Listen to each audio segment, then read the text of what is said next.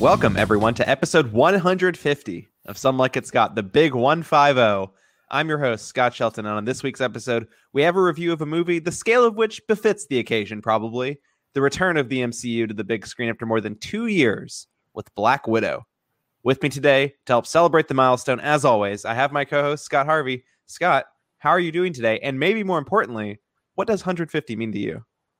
Not a whole lot, if I'm being honest. It is fitting. We're reviewing, I think, the 150th Marvel movie. Am I correct on that? I'm not exactly sure if I have my numbers straight. I'll check the notes. Not a big Marvel fan, but no, Scott, it's cool. I mean, it's always cool when we hit one of these milestones. If you want to call it that, that we're still doing it. We're still trucking, and we're still having a good time. And that's 3.5 years later. But yeah, no, I'm good, though, in general. I went down to South Carolina this weekend, spent the weekend with some of my friends from the college days. Kind of an interesting experience. They have this whole new friend group down there now. Just like in the last year, they've gotten like this big group of friends. And so they were dropping all these names of people, and I didn't know who any of them were. I'm just not something I'm used to. But life went on without you. That's so sad. Life did go. I mean, shocking, I know, but yeah, no, it was fun. It was fun to be there. We had a good time. But yeah, due to me being out of town, I had to put the year of cinema on pause and watch Black Widow from home when I got back. So sorry, but as I said to you the other night, I think theaters have a lot bigger problems and people to worry about than me, who's there every single other week. Sometimes if they can't get you to come to the theater for the biggest movie of the year so far, I mean, forget about the fact that you went 3 other times in the last 2 weeks. I don't know that I would say I'm really the target audience for these types of movies, but of course I see them all and have enjoyed quite a few of them recently, and was looking forward to this. Was looking forward, of course, to Florence Pugh's debut in the MCU, and it's been a while, and even though I was watching from home, the second that dun dun dun dun dun started up, I was like, all right, let's do it. Why not? Yeah. We'll do it live. Yeah, why not? We'll do it live. Well, as I already mentioned, and as you were just alluding to, today's episode, we are reviewing the first film entry in Phase 4 of the MCU, the long-delayed solo outing of Black Widow. Scarlett Johansson reprises her role for one final time, maybe, as Natasha Romanoff in this film set shortly after the events of Captain America Civil War and roughly 2 years before the events of Avengers Infinity War, which was, kind of a big deal in the Marvel Cinematic Universe, I think. But anyway, Black Widow first sends us back in time to 1995 for a brief glimpse into Natasha's childhood as a child in the home of a Russian sleeper cell based in Ohio, where her mother, and I put that in air quotes, Rachel Weisz, and father, David Harbour, were spying on the U.S. government and attempting to steal key government secrets on behalf of the Russian state. Her family, which also included her little sister Yelena, played later in the movie by Florence Pugh, escape before they are captured by the U.S. government, and Natasha and Yelena are sent back to the Red Room, the top-secret Russian training facility for training widows, or more simply, femme fatale agents. Fast forward, and we find Natasha on the run yet again from the U.S. government, this time in the aftermath of Civil War and the Sokovia Accords. She escapes capture by William Hurt's Thunderbolt Ross and makes her way into hiding in the remote European countryside. Her sister, Yelena, however, also resurfaces when she sends a package of mysterious vials to Natasha that came into her possession on a mission to terminate a rogue widow agent who had stolen the cure to the mind control techniques used to indoctrinate the widows of the Red Room. Yelena herself is exposed to the agent right as she kills the rogue widow and is immediately on the run herself with her newfound awareness and the remaining antidotes in her possession. The rest of the film catalogs Natasha and Yelena being reunited before they set out themselves to liberate the Red Room and dethrone its tyrannical master Dreykov, played by Ray Winstone. All the while, Natasha must deal with some of the ghosts from her past life. Scott, was Black Widow the triumphant return of the MCU on the big screen that we all had hoped for? Or, like its subject matter, did it feel a few years too late and out of date? Yeah, Scott, I got to say, I kind of felt the same about this movie as I felt about the MCU's last female-fronted entry, that being Captain Marvel from back in 2018, which is that this was just very bland. 2019. And yeah, I guess it was 2019. Yeah, just very bland in general. Certainly not worth, I guess, the 2 year. I mean, of course, they couldn't have anticipated that it was going to be the extra year of wait due to COVID. But it's impossible not to factor that in, I think, and to also not look at that extra year and think, wow, this is kind of disappointing from Scarlett Johansson's perspective. I mean, I don't purport to know what her thoughts are, but she was an important character in the MCU for, many years, but never got to have her own story told. This was going to be her chance. This was going to be the big kickoff film to Phase 4 after, the insane highs of Infinity War, Endgame, and, the big shocks at the end of Spider-Man Far From Home. Now, of course, this is a prequel, right? It's set in between Civil War and Infinity War. But still, this was going to be her moment to sort of, sign off from the MCU. Like you said, maybe not. I don't know what to think, honestly, these days with big franchises and whether people are actually dead or not. Hey, man, we're about to go into the multiverse. Everyone's still alive. That is true as well. But yeah, she did, quote unquote, die in Endgame. But yeah, I mean, the end results, I mean, not only is it, did we have to wait much longer than we should have for it, right? Like it's weird to me in concept that even if the movie was really good, right, that we are getting a solo Black Widow film after we've seen her already in 6-7 movies, in the MCU. And, of course, there's always been talk about, what happened in Budapest? That's always been the question around this character. And we find out in the movie. But yeah, it just feels weird in concept, like I said. And then the movie itself is pretty perfunctory, pretty forgettable, like I said. It has some decent action sequences. Unsurprisingly, the introduction of Florence Pugh as Yelena is the strongest part of the movie. I think that Scarlett Johansson in many ways was set up to fail, right? When, number one, you get cast alongside Florence Pugh. And then number two, I mean, I guess spoilers at this point. I think everyone's probably already seen this, but, they're setting this character up to be the future of the Black Widow name, whatever. Maybe not. I mean, the post-credit scene. We can talk about that at the end. Yeah. We'll talk about the post-credit scene. We'll talk about the future at the end. This character is going to be in more things in the future, is the point. I mean, she's already confirmed to be in something else coming out this year. Yeah. And so naturally, I think there is, more emphasis placed on her character, as much as emphasis placed on her character as there is easily, Natasha. But plus you have, this splashy, extremely talented young actress playing the role. Like Scarlett Johansson gets outshined in what was supposed to be her big moment. And, that's disappointing. I also think some of the story beats are disappointing. There was a lot of speculation about the villain and Taskmaster. And once again, the MCU has a villain problem in this movie. Well, who is the villain in this movie? It's not Taskmaster. It's not really, but no, it's Dreykov. Yeah, it is, but certainly he's not a better villain than Taskmaster, or better character than Taskmaster. But the villain problem. Taskmaster is barely a character, but yeah, the villain problem continues, is what I'm saying ultimately.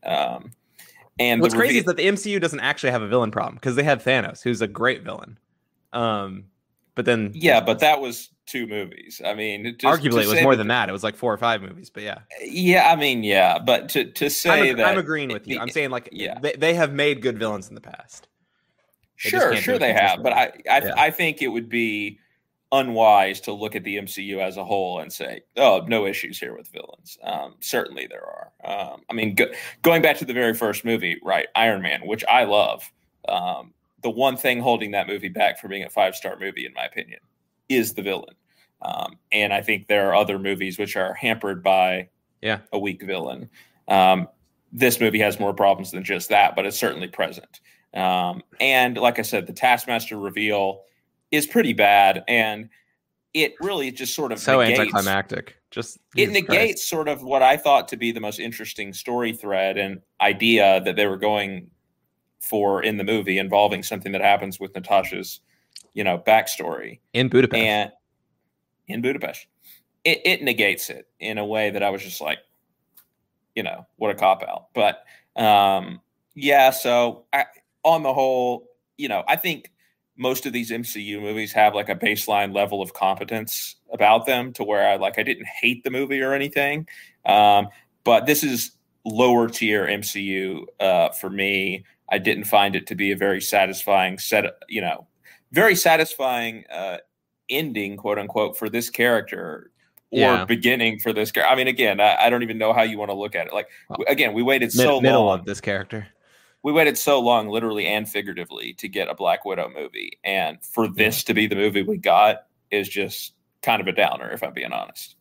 Yeah, I think that's fair. I think, to me, this feels like super middle of the road. So I guess I'm a little bit higher on it than you, than some of the other films in the MCU. I think this is probably better than Captain Marvel, the other female outing, although it's weird just to compare those two, I think, but I understand why the comparisons are inevitable. For me, the thing that you were saying, and that's something that I've been I think stewing over about this film, is that this is the Black Widow solo movie. It has so many hats to wear. It is this Black Widow solo movie, which take everything about the context of the character out. I think everyone can agree this character probably deserved a standalone movie after Civil War when this movie is set. That's the first problem. So the movie's coming too late, where you've had the emotional closure on the character already, right? She had this really great arc in Infinity War and Endgame, and that arc came to a close, and like many arcs in Endgame, were pretty satisfying. I mean, to me, Endgame is the best movie in the MCU for lots of reasons, and one of them is that it gives you a lot of really good closure on characters that you've sort of lived with for a bunch of years. And the fact that you're not retconning that, but you are digging up the past and trying to make that more in many ways, you're making that past more relevant than sort of the end point of the arc of Natasha's overall arc. And that feels weird. And I think that lands really strangely. You're talking about the final scene, forget the post-credit scene, but the final moment in the film is this sort of I don't know, Natasha's off on this next adventure or whatever to bring to get the Avengers out of jail. Yeah, and it's she's dead. It will be interesting, and in the future that people are going to watch this, chronologically, right? After Civil War, before, and it'll Infinity feel War. a lot better, and it'll play better. But yeah. I've been it's just an idea that I've had, but I've thought about doing that exact thing. I'm not going to probably do it because it's just such a huge investment of time to watch all 20 whatever movies and however many TV shows in chronological order. It's a cool idea, but it's so much time investment. I'm not going to do that.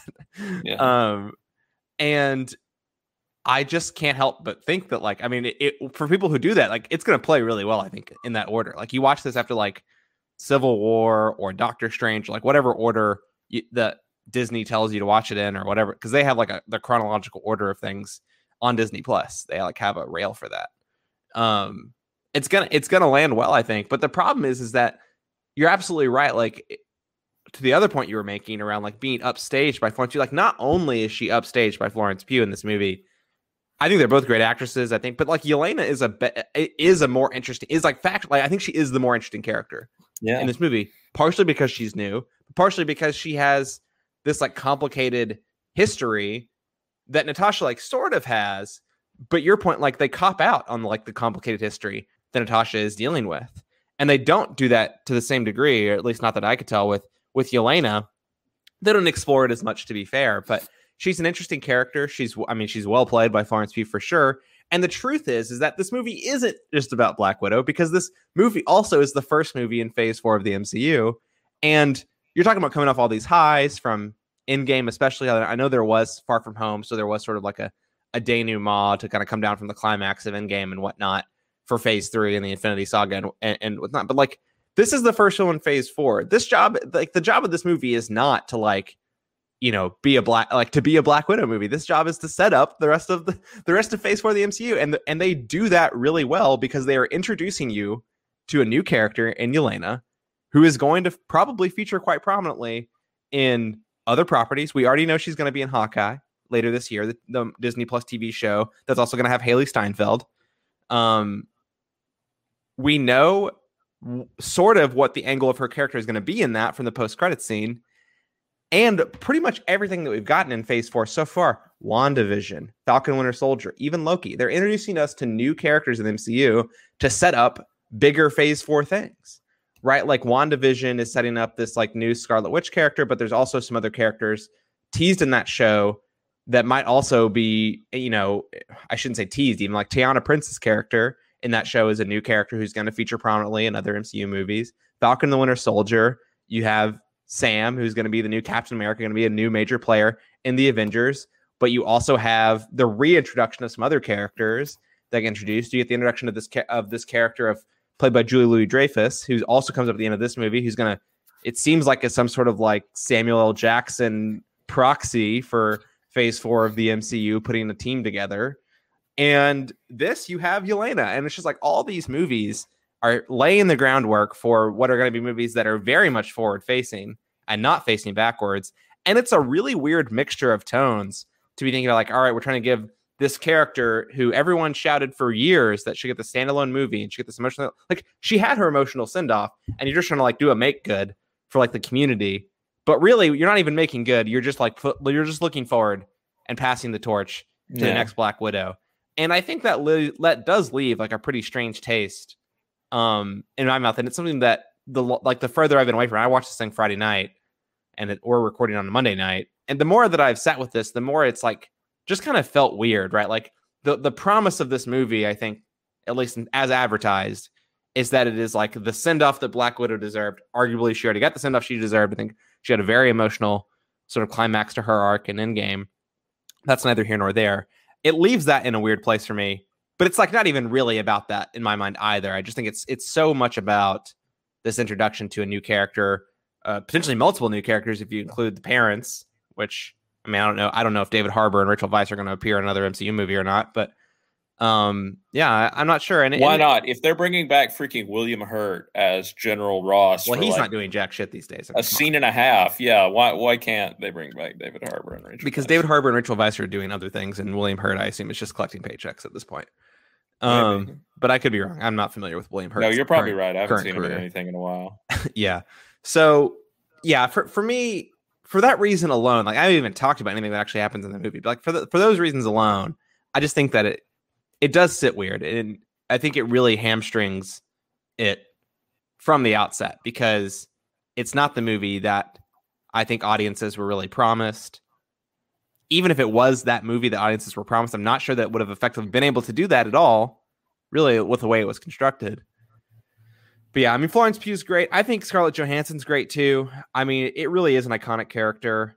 You know, you say that she's been such a major player in the MCU for so long. I'm not even sure that that's true. I just think she was a character who was there for so long. Yeah. Because the truth is that she's been done dirty by this franchise since the movie she was introduced in Iron Man 2. And I think honestly, she was done dirty again here in Black Widow. I think the only movie she wasn't mistreated was probably Endgame. Maybe Infinity War. Or Winter Soldier. I mean, she's just like such a bit player in Winter Soldier, but sure. I mean, the movie's not about her, so I'm not gonna dump on it for that. But yeah, she was good in Winter Soldier. Just, I mean, she wasn't a main player, really. I mean, I guess she kind of was. I mean, I like her and Cap, you know, sort of teaming up and bantering and everything. Absolutely, no, I 100% agree. I mean, Winter Soldier is one of my favorite MCU movies for sure. And if there was a comparison, I think, of movies that are closest in vibe to this film, I think it actually probably is Winter Soldier. I mean, they're both spy, like sort of like more hard-boiled spy type movies. They don't feel as much like superhero movies, right? Like they have the scale, of course, like they have the massive scale and whatnot. Don't get me wrong about that, but there's like not a bunch of people running around with like, you know, superhuman abilities. I mean, Cap, of course, he's a super soldier, so I guess then that by definition he is a superhero. But like besides David Harbour, there's not a single person with like superpowers in this film, right? Like this is the closest that you'll ever get probably to a Mission Impossible or a Bond movie. in the I mean, MCU. yeah, there is like mind control going on, which is kind of supernatural a little bit. But yeah, I agree. That's a bit hand wavy. Although, like, I think it's implied that it's some sort of like nerve agent, right? Like, because it's cured by this gas yeah, or because you whatever. can use an antidote to Yeah. I mean, that's a little bit hand wavy, but I'm fine. Honestly, it's probably better that they didn't go into like how it was actually being used because that would have been a distraction we didn't need in the movie probably. But it should have been up my alley because I'm such a huge fan of Mission Impossible, of the modern James Bond movies that are probably the closest comparison to that. And generic is one way to describe it. I don't know if that's the word that I would use.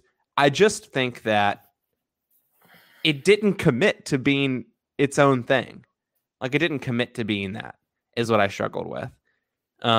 It tried to loop in a bunch of other things, and it ended up telling this story that, like, this film's 2 hours and 15 minutes, and it doesn't really feel like very much happens. Like that's what I'm like a little confused about. So I don't know. The performances were pretty good. The film was a little disappointing on the whole.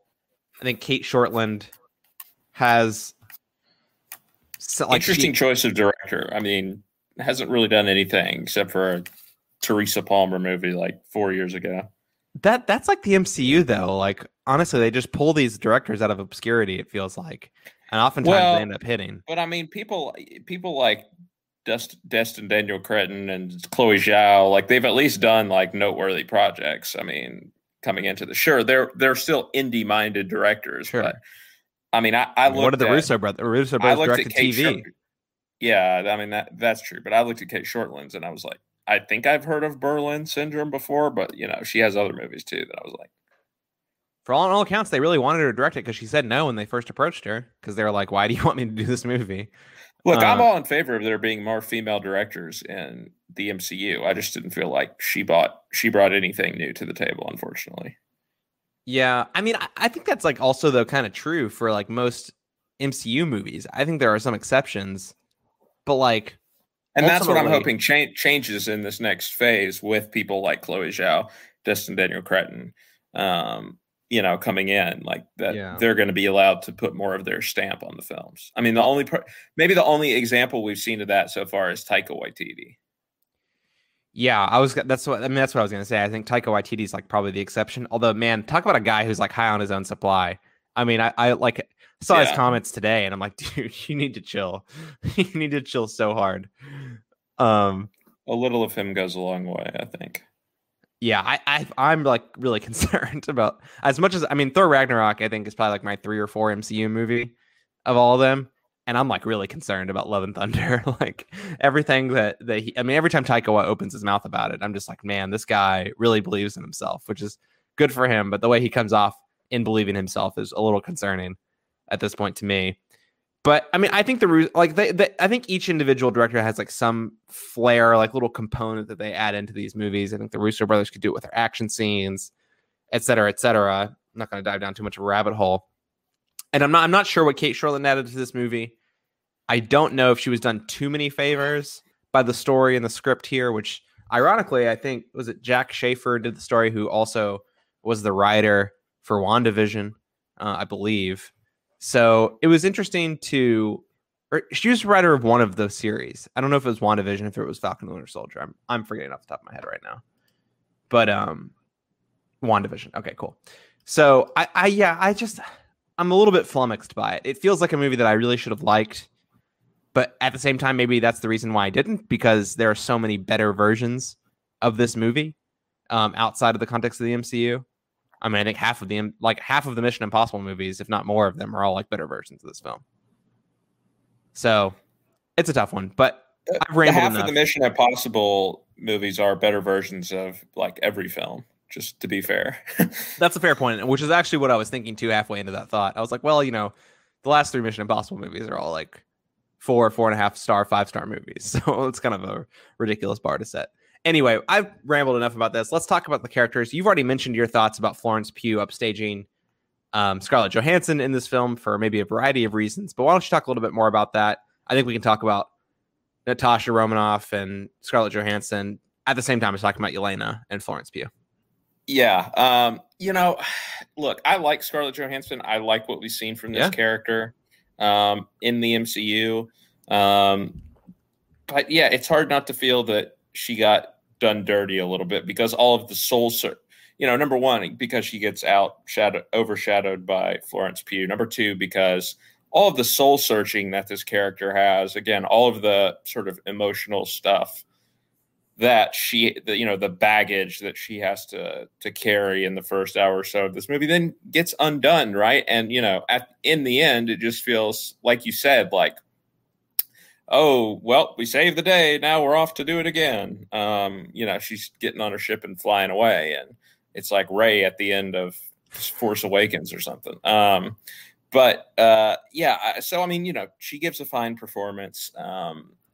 I don't know if there's particular scenes that I can point to that, that I thought her acting was particularly strong.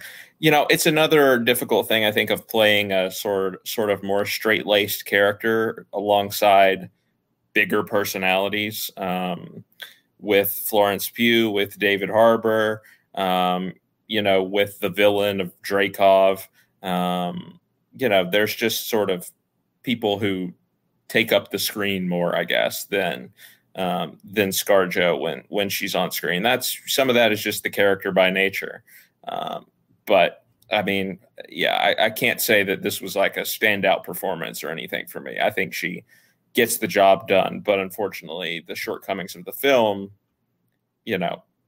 keep her performance from getting to the level that I would have hoped to have seen in a movie ostensibly about her character. I do think on that note, though, that like the one scene that she has that I think is a little bit more of a standout is like that sort of like climactic scene in, I don't know, like Dreykov's, I don't know, like war room or whatever you want to call it, where she does have this like tete-a-tete with him, mostly of words, but then also physically as well, sort of before he runs away. I think that's like a highlight of her performance. I think I think the scenes with her and Florence Pugh are pretty good. Like they have a good sisterly dynamic. But again, still when Florence Pugh is on screen, the person that you are watching is Florence Pugh. Like the person you are watching is Florence Pugh.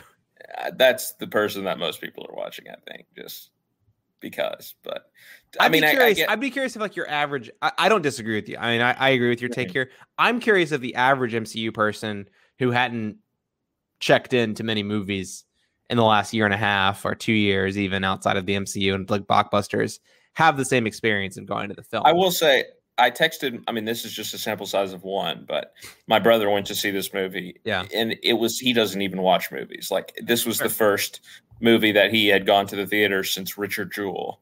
Oh my God. But he actually just watched all the MCU movies in preparation for this. What? Yeah, he watched. I mean, good for him, man. That's awesome. Yeah.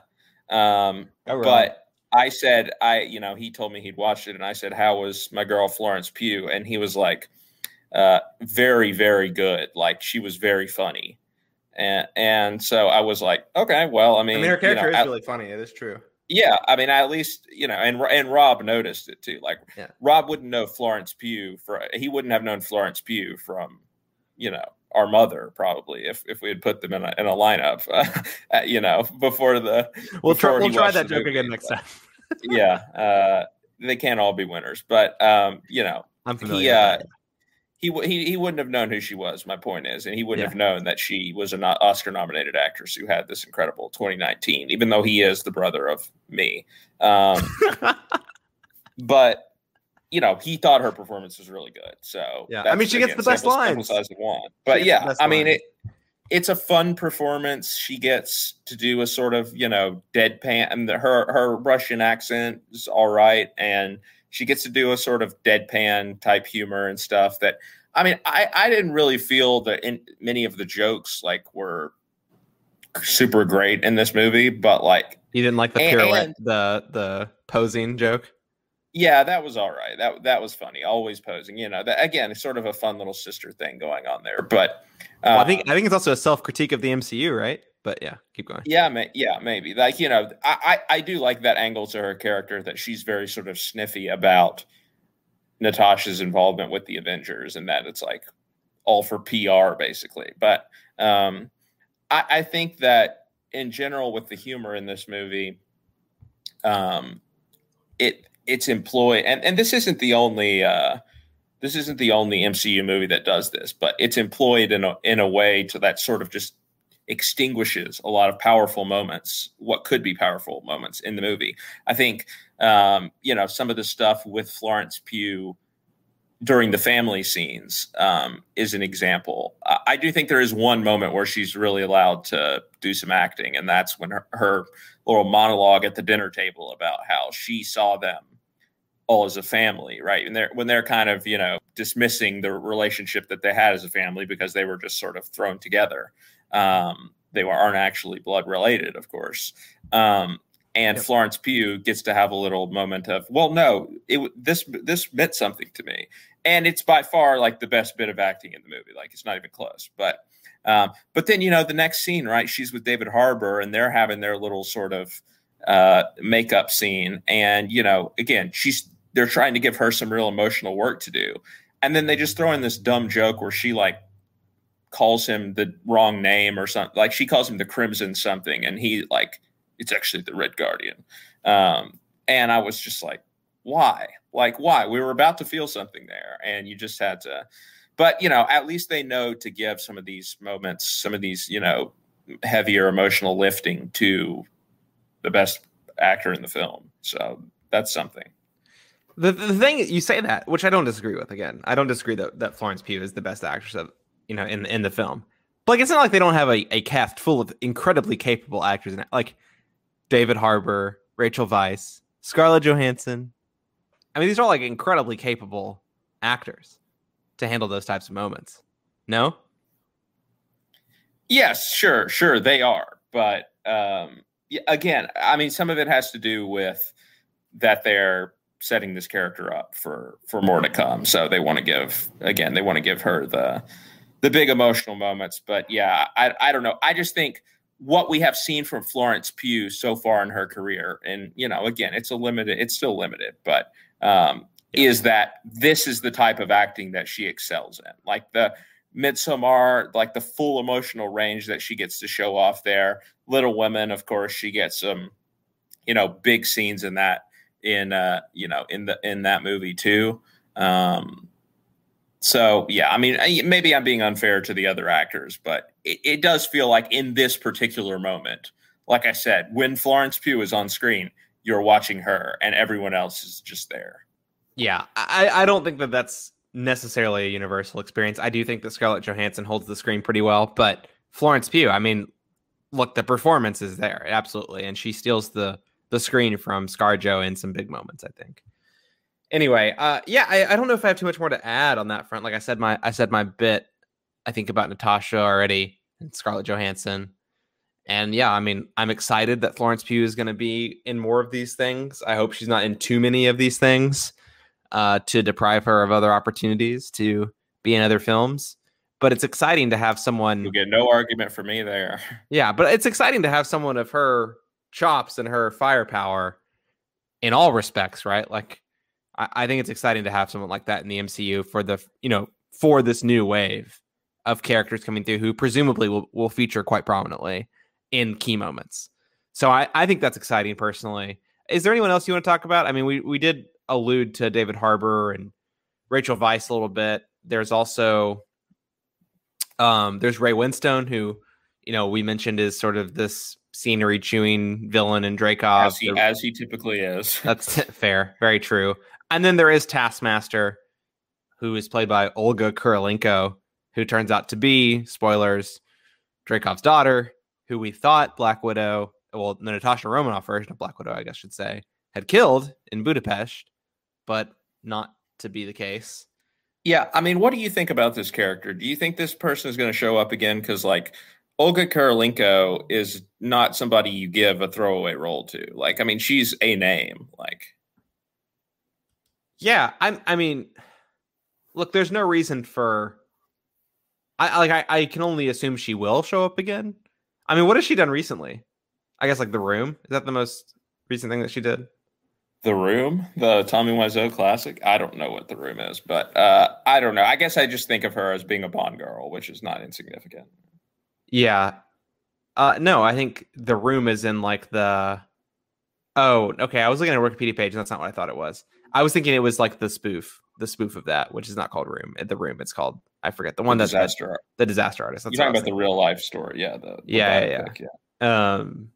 So I'm looking. I guess she did The Courier, which is not the film that I thought it was either. She hasn't done anything of note recently. I don't know. The Courier is that Benedict Cumberbatch and Rachel Brosnahan movie. Yeah, not. I don't think it's that one though. No, looking at the Wikipedia page, it's not that one. Well, point is, maybe not recently, but still, like I said, it feels like it would be weird. But she was like a Bond girl in like the worst Craig Bond movie. Like I don't know. Like is that big of a deal? Maybe it doesn't resonate with other people in the way that it does with me, but yeah, I think maybe it doesn't. I think it's possible this character comes back. Like it's possible. I mean, this character is like incredibly powerful, right? Like she has the ability to mimic any fighting style. She'd be an incredible weapon. No matter how she comes back, right? Will she though? I don't know if Olga Kurylenko warrants a return just by the name alone. I would think that would be true of Rachel Weisz and David Harbour more than Olga Kurylenko.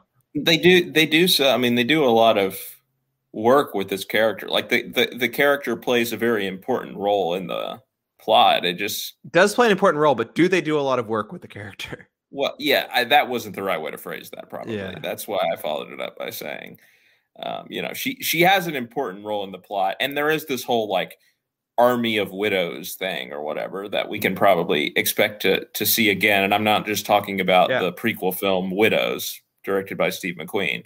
I think we can probably expect to see, some of these, the next Avengers movie or whatever, when they have their equivalent of the portal scene, when everyone shows up, we're going to have Olga Kurylenko showing up, and we're going to be sitting there like, army of widows. Right.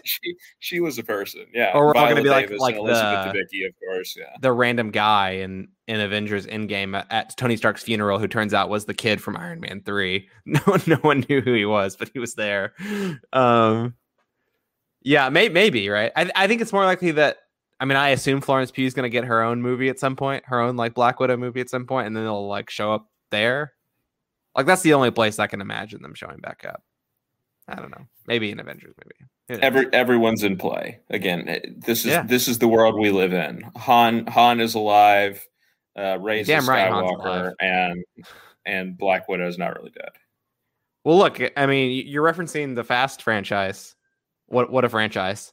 But I will say that the number of allusions to the Fast franchise and the constant reiteration of family just had me. It's all about family. Honestly, it had me cracking up quite a bit in this film, and I just couldn't help but think. But Dom would be jealous. Scarlett Johansson has so many families. The only thing better than one family is two families, as she says at the end of the movie. She's got the Avengers. Yeah, that she has to go save, off on her next best adventure. Scott, do you want to talk about the big sort of espionage set pieces of it all? Feels like we've talked a lot about how we underwhelmed by the story developments, but are we underwhelmed by the set pieces? No, there's a long chase sequence sort of in the first third of the movie that I found to be quite well done, I thought. Mm-hmm. I think the action's pretty good, when they're out on the platforms and everything. That works pretty well. Some of the, the hand-to-hand combat, all of that is well staged. That's the kind of stuff you expect to see. I will say, I don't know if it was just because I was watching it at home, but the effects were kind of bad in certain parts. I don't know if that stood out to you. I think that was you watching at home. Okay, maybe, but I don't know. There were just like certain shots that I was like, that looks kind of like cheesy or clunky a little bit. Is there one in particular that you're thinking of? Some of the stuff towards the end, I think, with like the sky falling. Yeah, like I don't know. There was just like some shots that struck me weird, like looks kind of weirdly green screeny. But I don't know. Again, maybe it was just I was watching them on TV. But I don't know. I thought the action was good. I mean, you expect to see good action in these types of movies. It did keep me engaged. Like Captain Marvel, I couldn't tell you. I don't remember a single scene from that movie, if I'm being quite honest. You don't remember her crash landing in the blockbuster? That I do now that you mentioned it. But yeah, I mean, but I will probably at least vaguely remember some of these action scenes from Black Widow this time in 2 years. But maybe not. Yeah. I mean, it's I do think again when you pour as much money into these movies as they do, like they're going to get the action scenes right 95% of the time. Look, could be wrong. 2 years from now, we can reevaluate maybe when, I don't know, what's the movie coming out in 2 years? I'm not even sure.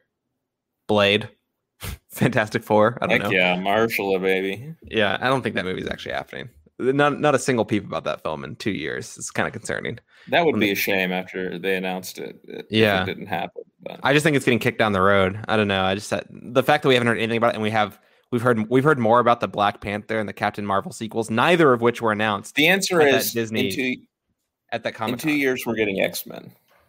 I mean, nothing wrong with that if it's done well. Yeah.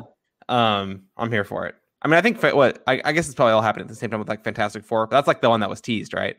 X-Men hasn't actually officially. Fantastic Four was teased, yeah. Yeah. But I mean, X-Men was like vaguely teased, I guess, with Quicksilver showing up in WandaVision, but like not really. Yeah, I think that's probably just because.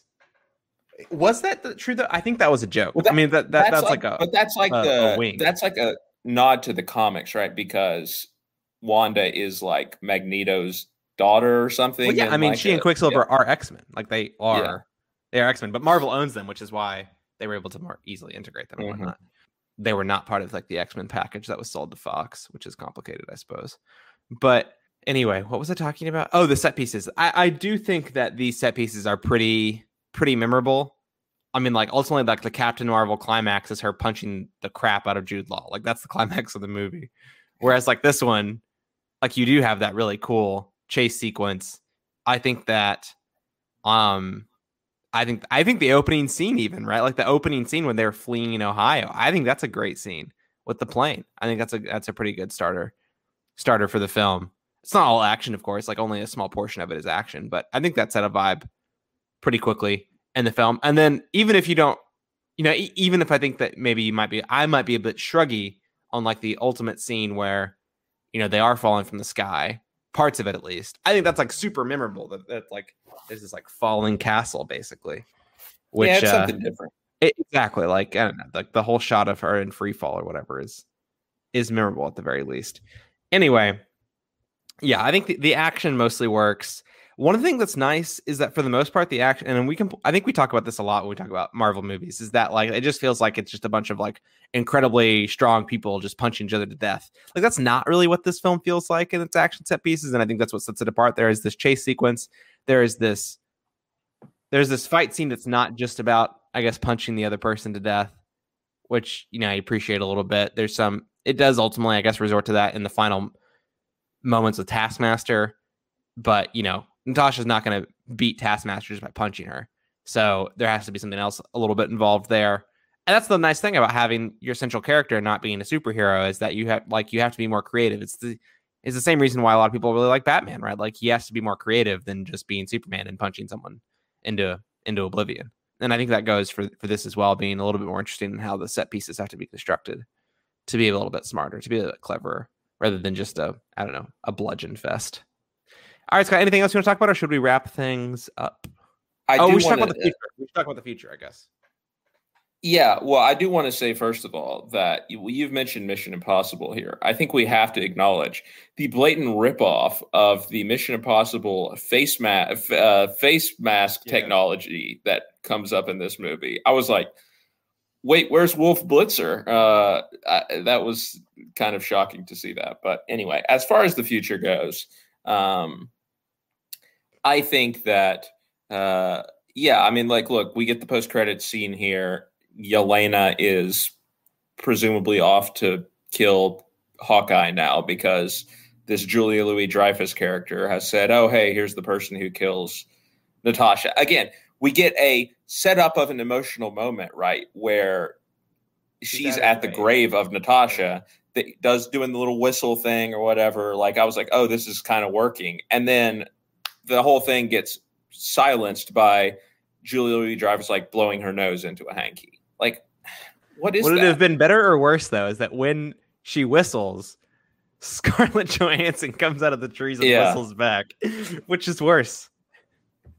Well, those aren't the only two options. No, they are the only two options for the MCU, Scott. That's where you're wrong. No. Those were the only two options. Never considered. Tell me the odds. But so there's that part which I don't like about it. The other thing is like, they're trying to set it up as like, oh, here's a conflict, right? Because here's one character you like, Yelena, going up against another character you like, Hawkeye. Do we really think there's going to be a real conflict here? Like, I'm sorry, but I don't. I just feel like this is all set up, and that the actual, whenever this clash actually happens, it's going to be resolved in, I don't know, 30 minutes of movie, 3 episodes of TV, whatever it may be. And then, everyone's going to be on the same team again, and it's going to just be like a tease, really. And that, like, I don't know. I worry that that's all it is. Again, because like in this movie, they set up this whole like, oh, Black Widow killed a child, right? Natasha killed a child because, she was collateral damage or whatever. But then it's like, oh, nope, actually she didn't. The child is still alive. And not only is the child still alive, but now Natasha is going to like help her and they're going to be all buddy. But I don't know. I just feel like there's a little bit of a history of like setting up interesting things and then just like backpedaling out of them. I mean, look, I loved what they did in Endgame and everything, but like, after we saw Infinity War, we knew, right? We were like, they're not going to keep these characters dead, right? They're going to find a way to bring everyone back in Endgame. And it worked. It was great. It was a wonderful movie, but like, I don't know. I just feel like I can't see Marvel going in a direction where they're going to pit like two, Avengers, right? Like, I mean, Yelena isn't there yet, but against each other, and there's actually going to be consequences that come out of it. Yeah, I mean, look, something interesting might be if like first episode of Hawkeye or whatever, she kills Hawkeye, and then like Haley Steinfeld and her have this like tete-a-tete for the rest of the season. That would be interesting, but I don't know. She kills him faster than the Jeremy Renner app died. Someone take a look at Jeremy Renner's contract, see how many more movies he's signed up for, and then we'll know whether or not he's getting killed. He's in the app business now. Is he? I thought he got out of that business. He did. I'm kidding. Anyway, Scott, all right, favorite scene or moment from Black Widow? It's Florence Pugh's monologue, at the dinner table about how the family thing meant something to her. I wish that I had felt as much Scott, as I felt. You like acting too much. That's the problem. You can't appreciate a good set piece. I just wish that I felt what I felt in that 30 seconds of movie, other times in the movie during the whole family scene, honestly, because I don't know, the family dynamic fell flat. The family dynamic was stronger in F9, even though if you twist my arm, that's probably the worst movie. I have to twist your arm to get you to say F9 was worse than this? Ouch. Yeah, they're both not good, but I don't know. I felt like it was set up like the family thing was a real emphasis in the trailers. And it's really about the sisters. Like that's the strong element of the family thing. I think Rachel Weisz, we haven't even really mentioned her, but like she was pretty anonymous in this. I felt like. I mean, Rachel Weisz's like biggest part of the film is like getting to explain the whole heist to you, basically. I mean, that's like her main contribution to the movie. I feel like. I don't know. And they get to do the face mask thing, right? Like she has to be around for that. That's true. Dude, honestly, they should have upped their game. They should have been wearing 2 face masks. It should have been the double fake out. Is that you switch back and then you switch back again. Wolf Blitzer, and then the second one is exactly. No, the first one is Wolf Blitzer. The second one is Tom Cruise, and then the third one is Florence Pugh. Yes. Which I know Florence Pugh wasn't wearing face masks. The first one is Tom Cruise. The first one is Tom Cruise at Wimbledon, and the second one is Tom Cruise at the Euro final. And the third one is him running between the two. Yeah. So, what a party! What a guy! What a legend! Honestly. Anyway, my favorite scene or moment, I guess I do need to give one. I liked certain elements of the heist, but it all comes down to the dynamic, I think, between ScarJo and Florence Pugh. I think for me, the one of the jokes that did land is the whole when Florence Pugh first lands or whatever at the, I forget where it is, but she like jumps off something and then lands and does the whole posing thing and then makes a joke, be like, nope, didn't like it, not good. That did make me laugh. That was a good moment. She also had a bad moment later, where she's like sticking like the stick into the helicopter engine or whatever and said this was fun and jumps off and then blows up. Yeah, that was not the best moment, but she had a bunch of other good moments in the film to make up for it. That very silly scene, which is not her fault. It was just one of those crazily written moments. It will never be your fault.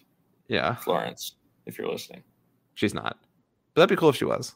Anyway, score out of 10 for Florence 4.8. Pugh. Sorry. 4.8 for Florence Pugh. That's rough. Yeah, you set me up to fail there. Much like Scarlett Johansson was set up to fail in this movie. But 4.8 for Black Widow. 10 out of 10, of course, for Florence Pugh. But yeah, not everything comes out in the wash. Yeah, God save the Queen, I say. 4.8. Yeah, that's a tough score, but that's nowhere near as bad as what F9 was. Come on, F9 was terrible. Maybe I just hated it way more than you did. I don't know. It's so bad. Again, like, with F9, there's at least stuff to just like, I don't know, be vaguely interested in how bad it was. This movie was just like there. I think that's fair. This movie is just brutally average, probably in a lot of respects, which is probably what you're getting at. Whereas, F9, they made some decisions. Yeah, in that film. They did. They certainly did. All right, for me, this is coming in at a hot 6.6. Probably will go down over time as I dwell more on the fact that ScarJo was set up to fail so badly again, but that's where we're at for now. We'll take a short break. When we return, we'll be talking about some news.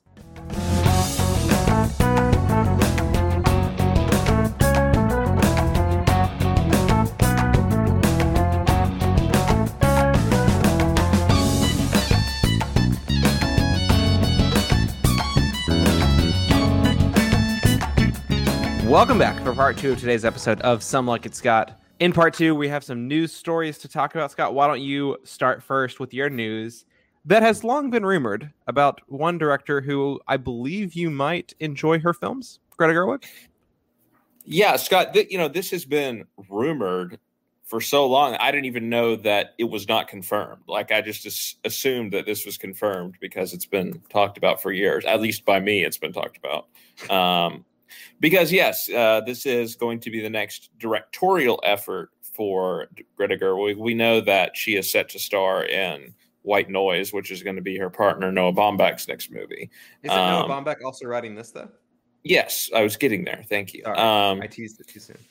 Yeah, I mean, they work as a team now, pretty much. I mean, they kind of have, since the beginning, since Frances Ha, really. But, I mean, this is going to be Greta Gerwig adapting the Mattel toy line Barbie into a motion picture of some sort. We have Margot Robbie, the excellent Margot Robbie, cast as Barbie, which feels the human like Barbie. I mean, which feels like perfect casting. Yeah, it really does. I don't mean that in any sort of, I don't know, derogatory way.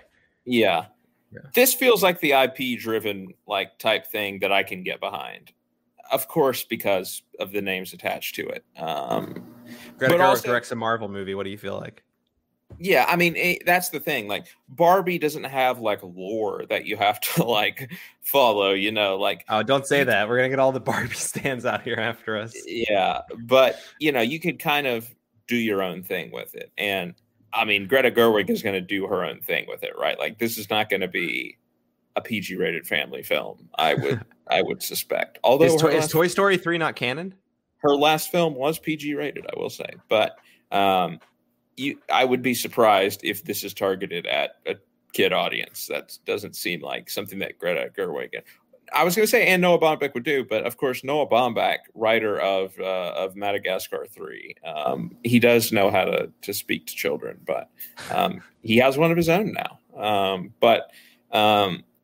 I mean, Scott, the sad part of this news is that the film is not going to be coming out until 2022. 23. 23. Sorry, it's not going to start filming until 2022. And that's a disappointment because, like I said, it feels like we've been hearing about this for a long time. So it feels like this is something that should have already been filmed or in the making. But you can't rush perfection, and I'm sure this will be. And yeah, I mean, I couldn't be more excited for it. When we do our most anticipated of 2023, this is going to be number one. Yeah, I couldn't be more excited. Again, anything with Greta Gerwig's name attached to it nowadays is going to just get me over the moon. But when you combine that with the fact that she's writing this with Baumbach, and you get the fact, that you have an incredible actress in Margot Robbie starring, the setup of this being a Barbie movie, I think, there's a lot of possibilities, like I said. So, yeah, send it. Yeah, an interesting choice for her next directorial outing, but I don't have a problem with it. It's interesting. I'm trying to think like who else would I want to direct it, and I now can't think of anyone else to direct. Yeah, besides Greta. Like I was saying, for it to be interesting. Yeah, right. Like I feel like you can make it your own, and also, with Little Women, right? She showed that like, here's something that has been adapted so many times in the same way for many years. This is a story that everyone knows, and yet she found a way to do her own thing with it. So if she can do that with Little Women, she could certainly do that with Barbie. Like I said, something where I don't feel like you are as trapped by the lore. Yeah, look, maybe you're wrong. I guarantee you there's like tomes of lore for Barbie at Mattel. I bet they have like some like psycho department. Fan fiction doesn't count. Yeah. Man, I'm not even kidding though. I bet that they seem like the kind of company that takes their like toys like really seriously. And this isn't even a knock, but like I bet that they have some like story consultants on this thing that are gonna just like, I don't know, really drop some knowledge on Noah and Greta on the Barbie lore. I don't think that's going to affect the quality of the movie. I definitely think there's still probably bandwidth to make it her own, and I think that she definitely will. But yeah, we'll see. We'll see how she can get Saoirse Ronan into this thing. Fine by me. Barbie's little sister, maybe.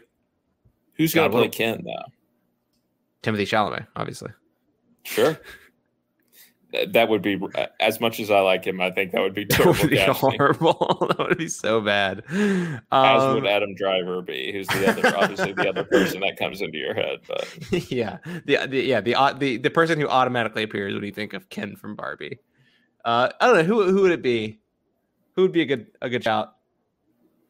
I don't know. Blake Jenner. Yeah, but he's been canceled, so I don't think he'll be getting cast. So how about his Everybody Wants Some co-star, Glenn Powell? Yeah. Yeah, Glenn Powell. He could work. I'd be down. Yeah, why not? Maybe they gender swap Ken. Maybe it's Kendra now. They just cast another woman. Sure. Florence Pugh. Sure. Man, you're not having any fun today, Scott. I feel like I'm getting on your nerves. It's late. All right, Scott. Well, I'll cover my story briefly, and then we can wrap things up. Yeah, so Matthew Vaughn, who, I think that he's responsible for some projects that we can all be excited about, or not, depending on your preference for the Kingsman franchise, I guess. But he recently announced that he will be directing a new film that I think is supposed to be a spy franchise starter called Argyle. And this film is set to star Henry Cavill, Sam Rockwell, Bryce Dallas Howard, Bryan Cranston, Samuel L. Jackson, John Cena, Catherine O'Hara, and Dua Lipa. Which, what a cast news! I mean, honestly, like, this is just ridiculous casting on both ends of the spectrum, good and bad. I'd say probably, but it's gonna be classic spy film, globe-trotting adventure. I can only imagine that Henry Cavill plays the globe-trotting spy. I mean, it's probably not going to be Sam Rockwell. John Cena feels like yeah. I mean, so this is another franchise. Like, Henry Cavill is in every franchise. Every single one. Like, he's got a Sherlock franchise now. He's got. Man from U.N.C.L.E. didn't turn into a franchise, but like it could have. Like, sure. he's got Mission Impossible. He's got DC. I mean, he's very dead in Mission Impossible, but yeah, but he was there for a minute. Yeah, maybe he's not dead. Is anyone really dead these days? I mean, I know again, we can't say. I know he got like sawed in half or whatever at Fallout or whatever happened on that cliff, and like a nuclear bomb went off and whatnot. Mm-hmm. But anything can happen. I guess a nuclear bomb did not go off at the end of Fallout. Sorry for the stopped it with 1 second left, of course. Yeah. Because Tom Cruise knows how to fly a helicopter, a nuclear bomb did not go off. And that's the complete causal relationship there. So yeah, it's supposed to be. I think it's supposed to be like a Bond-esque, Mission Impossible-esque type film. But Scott, when I see this kind of announcement, I'm going to be honest, I'm not excited about it.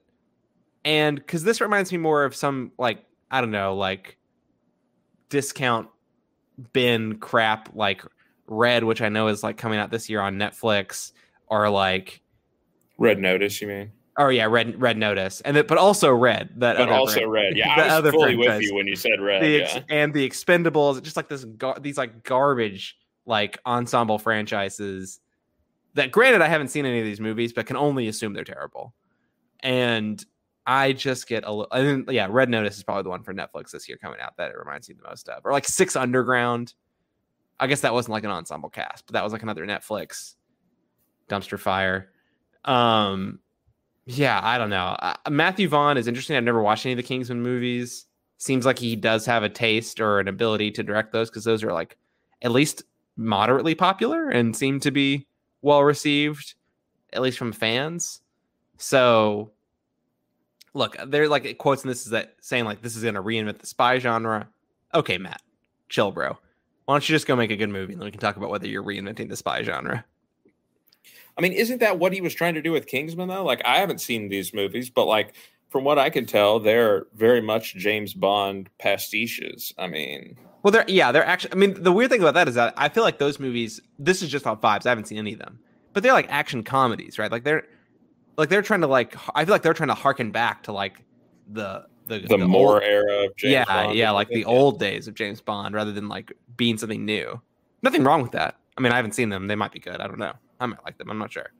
But it doesn't feel like he's trying to reinvent the genre. He's just trying to, like, I don't know, like revive a bygone era with that. And I don't know what he's going to do with this. I mean, like at some point, these like huge casts like don't pay off for you.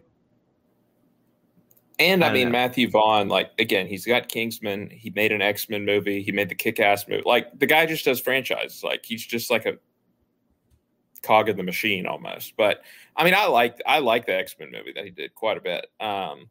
But yeah, I don't know. This just I'm wait, which he did Days of Future Past? Which one did he do? No, he did First Class. Oh, he did do First Class. Oh, that's right. Yeah, I liked First Class. Yeah, it was fun. Yeah, Bryan Singer did Days of Future Past. But God, how dare you mention his name? Canceled. Sorry, he did direct the best X-Men movies though. I think that I'm 100% with your take on this. Like, this feels very like just going through the motions of like, oh, let's just start another franchise and it's going to be a spy movie because that's what everyone seems to be into nowadays. You know what I say? Bringing up a conversation that we had. I don't know. Maybe this wasn't even on air. I guess this wasn't even on air. Like, if you want to start a new franchise, guys, go start an adventure franchise. We have so many spy movies. Half of them are terrible. Give me a good adventure movie. Hey, we had Tomb Raider. Isn't there going to be a sequel to that? Yeah, probably about as likely as Uncharted. Yeah, well, anyway. Nobody in this cast really gets me super excited other than Dua Lipa. I mean, all my favorite singers are now getting snatched up, right? Like Taylor Swift is going to be in a David O. Russell movie. We have Rina Sawayama is going to be in the next John Wick. And now we have Dua Lipa is going to be in... Arcade Fire is going to be in the next John Wick movie, probably. Regine from Arcade Fire is going to be in that. I don't know. Maybe Dua Lipa, I could totally see her being like a Bond girl type. Like, she has that look. I feel like she has the look of like a Bond girl. But sure, we'll see. I like you said, I'm not holding my breath about this one. We talk about projects every week that we're like super excited about, and this is a change from that because there's a lot to be there's a lot to be excited about, I guess, is the point that I'm making. So I'm not going to worry too much about the fact that I just kind of meh on whatever this is. Look, maybe it'll end up being great, which is awesome. I'm just like, I know Henry Cavill sell seats. Like I get it. Like he's absolutely A-list. He's gonna put butts in seats at the box office. But he's just like not. I don't know. Just because he's in so much shit. Like that's just not interesting. Yeah, not at all. Yeah. Not gone are the days of like 2 or 3 years ago where I was like hype AF about his casting in Mission Impossible. He's just, I don't know. Also, the Witcher is just like, God, man. Oh, right. There's another thing he did that was like a I watched 3 episodes of that thing and was so freaking lost. I had no idea what was going on. That's what I heard. It was so funny that I was so disinterested. This is a total side note now. I was so disinterested after the first 2 episodes of The Witcher. I stopped watching it. And then months later on my Twitter timeline, there's like, or my Twitter like feed or whatever, there's this like massive timeline of the events of the episodes and like branches and like how like the 3 timelines are together. I'm like, there were 3 timelines? I didn't even know these things were happening at different times. Like, what? It's like 3 simultaneous timelines happening in every episode. And I'm like, what on earth? Which was easier to understand, The Witcher or Tenet? Tenet, 1,000%. At least I knew what I didn't understand in Tenet. I had no idea that there were different timelines. It took me months. Wow. It took me months to realize. We really do live in a Twilight world, Scott. And definitely no Friends at Dusk. That's for sure. Yeah, that was honestly one of the funniest moments pre-COVID in 2020 was me coming across this like timeline of Witcher events, and I'm like, what? These things aren't happening at the same time. There's like literally no signal whatsoever that is the case in the TV show. By the way, I went into Reddit later to see if like I was just like completely stupid, and everyone's just like, no, like if you're a newcomer to this, like you watch the show with a timeline. I'm like, why the fuck would you create a show like that? Like, why? No idea. Season 2 out in December. There you go. Henry Cavill's back, baby. It gets viewers. Yeah, I mean, yeah, it was like one of the most watched shows on Netflix that year. Whatever. Speaking of most watched shows, I'm 2 episodes deep in The Outer Banks, season 2. In a couple weeks. I told you what happened, and you were skeptical. I mean, you're doing the right thing. You're gonna come into season 2 fresher than I am. I'm gonna have to refresh myself before going in. Yeah, fresher than John B getting fired from his boat job. There you go. Episode 2 facts. All right, Scott. I think we've lingered long enough on this one. You're so over it. Where can people find you on the socials? I am at Scarvy Dent on Twitter and Letterboxd. Yeah, and I can be found at Shelton2013 on Twitter and on Letterboxd as well. You can also find our podcast on Patreon at www.patreon.com/MediaPlugPods. A bunch of different reward tiers over there. Check them out. If you can support us, we'd really appreciate that. If not, you can still find us wherever you listen to your podcasts, on Apple Podcasts, Spotify, etc. If you could rate, review, subscribe, share, all that jazz, we'd really appreciate it. Just like we appreciate you for taking your time out of your day right now to listen to us chat about movies. We'll be back next week with a review of the horror sequel. No, not Space Jam, which I'm sure will be a horror sequel, but Escape Room Tournament of Champions. Until then, for Scott Harvey, I'm Scott Shelton. We'll see you next time. See you down the road.